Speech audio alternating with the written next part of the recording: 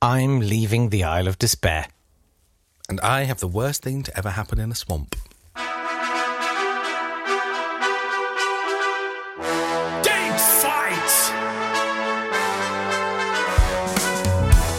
Well, hello there, and welcome to Date Fight. It's the show where we smash bits of history together. He's Jake Yapp, I'm Natt Tapley, and we have chosen two factual toads from the swamp of history, which we are going to make croak louder than each other, and then pick which one has the most impressive throat sack. Round one! Throat sack. Would you like to engage your throat sack first? I shall indeed. I shall take my throat sack all the way back to 1675, the 19th of December, and the Great Swamp Fight. Now, the Great Swamp Fight is called the Great Swamp Fight by some people, but by other people is called the Great Swamp Massacre. Oh, it's one of those fights. Which might give you a fights. hint as to what happened. Yeah. Is this in America? It is in America. It is the probably most intense battle of King Philip's War.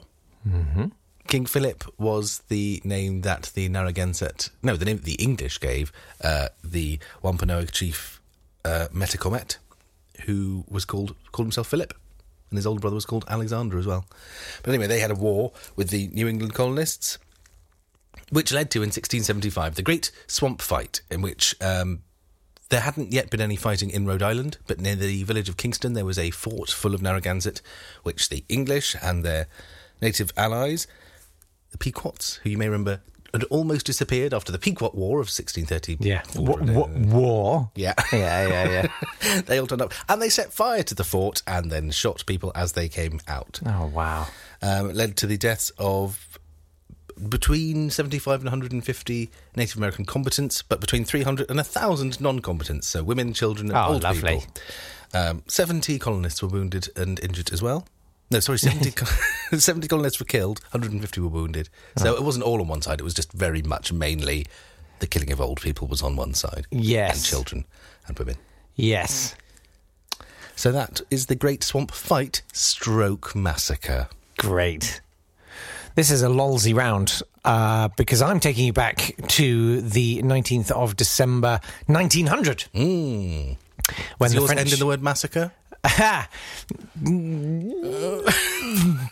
No comment. The French Parliament votes an amnesty for everyone involved in the Dreyfuss affair.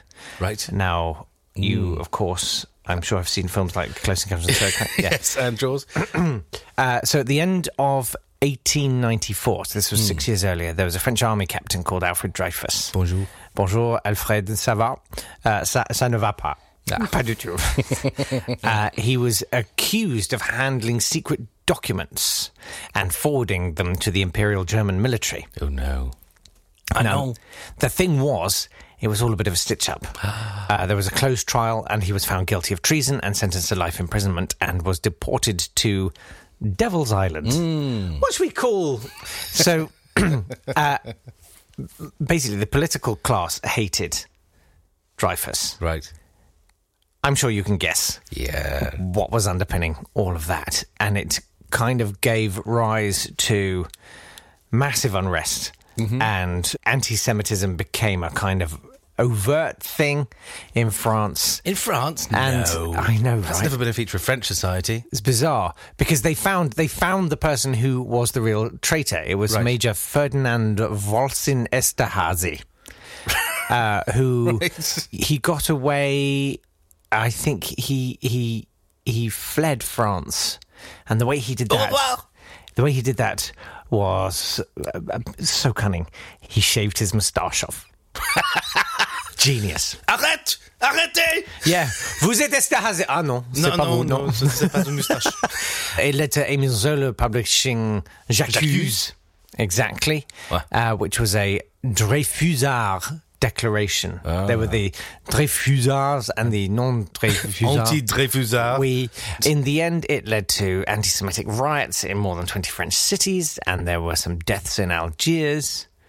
Hey, why did Algiers get involved? It's French. Yeah, just French. Just French. Over there on the mainland, they're all rioting. We better kill each other. Yeah! And so then they annulled that conviction of Esterhazy. What? Where's he gone? He's right there. He shaved his moustache. Was it him in a wig with with 2 moustaches going, I was innocent of the whole thing? They had a new court-martial in 1899, and Dreyfuss was convicted again. What? And given 10 years of hard labour, although they commuted it because they basically knew it was made up. It just caused such a mess, this one incident. It messed up everything, like the reform of French Catholicism, the Republican integration of Catholics. It's during this time that the term intellectual first got coined as a synonym, as a sort of know what you are. Was it urban sophisticate? Basically, elite Islington, yeah. And all of this fundamentally persuaded Theodor Herzl, one of the founding fathers of Zionism, that the Jewish people must leave Europe and establish their own state. Yes. It was a seismic moment in Jewish history, really. And French history. Yeah. It's pretty good. I feel like this is the only... that I actually stand a chance of countering your massacre there. Yeah, all right. Oh, yeah! Oh, yeah! Back in 4-3.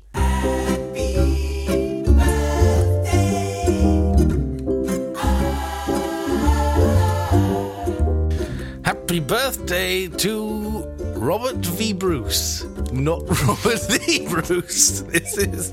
You know those people who say very? Yeah. Because they're trying to sound posh. Yeah. Like when they're at a party. And say, I must say, the play was very good.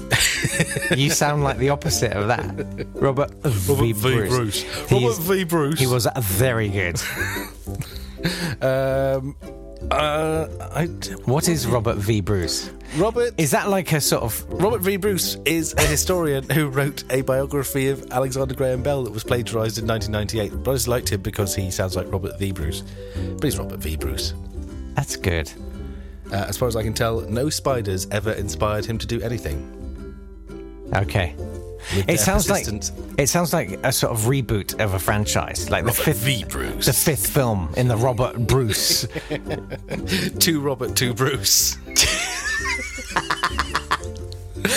Happy birthday to Ronan Farrow. He's a journalist now who regularly exposes sexual predators, and well done him. He's incredible, isn't he? Yeah, he's really good. I saw him on Colbert the other week. What was he saying? Oh, these sexual predators. The fewer of those. That's what he was saying. Happy birthday to Jennifer Beals, the star of Flashdance. I never really saw it. No, neither did I. I think it's about a steelworker in Pittsburgh who discovers she can dance. So she's basically like Billy Elliot. Yeah, but it's Billy Elliot. Happy Death Day to Emily Bronte, who wrote Wuthering Heights, which isn't as good as everyone says.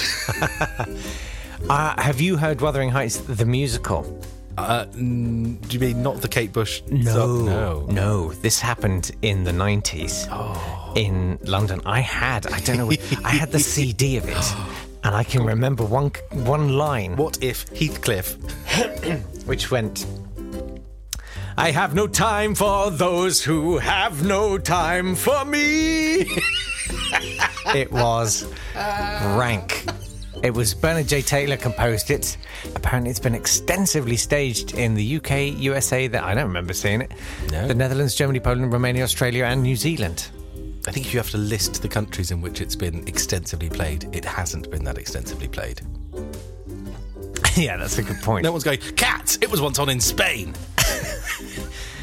Anyway, I'm sorry, there's a massive digression. Let's press on. I once saw a terrible adaptation. They were trying to do a farce as a musical without realising that the idea of a farce is the speed at which it goes, and the idea of a musical is stopping for songs every 5 minutes, so it didn't work at all. But I do remember one of the women who was being cheated on by her husband accused him with the song Liar. You are a liar. And you could see her counting out the 2, 3, 4. Liar. Because she had to step in a circle. Liar. 2, 3. You are a liar. And just with the arms, like really sharp, like really strong. Both yeah. out. Straight out to the front. Straight out to the front. So that's Jennifer Beals in Flashdance. Happy birthday. No, it was Emily Bronte. Also, happy death day to Stella Gibbons, whose Cold Comfort Farm is better than Wuthering Heights. It's like a funny version. Read that instead. But Has there been a musical adaptation of that? Ooh, let's find out. Okay. Yes, there has been a musical of Cold Comfort Farm. From Alaric Barry, the writer of last year's Cinderella at Budley Salterton Public Hall. Was it did they do it as a banter? Behind you. Also, happy death day to Desmond Llewellyn, Q from the James Bond films. He generally said, "Try not to break it, Bond." Round 2.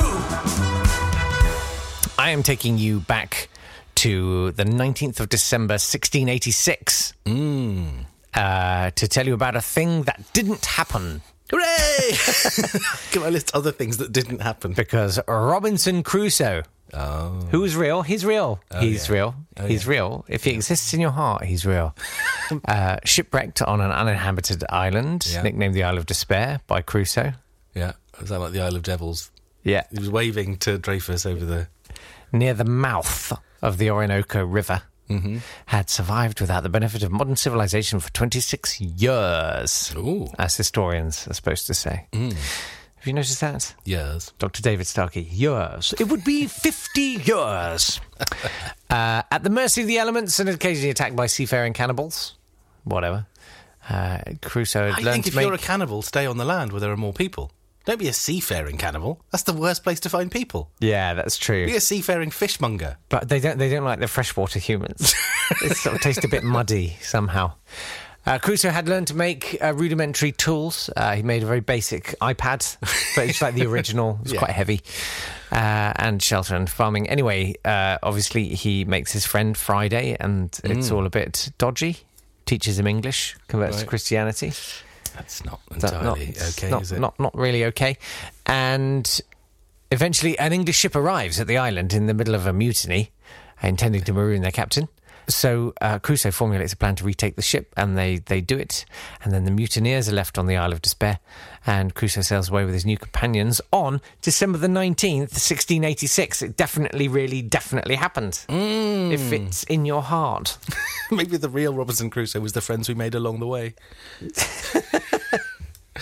Okay, well, I will take you even further back. You're like, I'm going to smash you right up now. Go on then. To the 19th of December, 1606, when the Susan Constant, the Godspeed, and the Discovery left England to found Virginia. Now, you may think, hang on a second, I thought the Mayflower... This sounds a bit familiar, yeah. I thought the Mayflower started America. No, it was Virginia 14 years earlier, but no one talks about that because it was rubbish.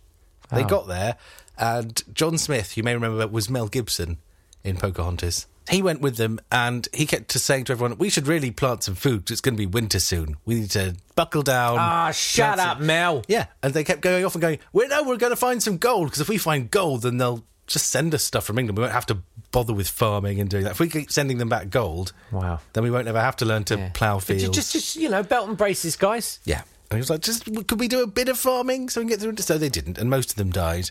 And the Americans don't like to remember that as when America was founded, because generally, rather than it being to do with setting out to found a new country based on freedom of religion, it was very clearly, we just want to nick whatever stuff is there. Yes. And they did it terribly. So we try and ignore the fact that Virginia existed many years before Massachusetts.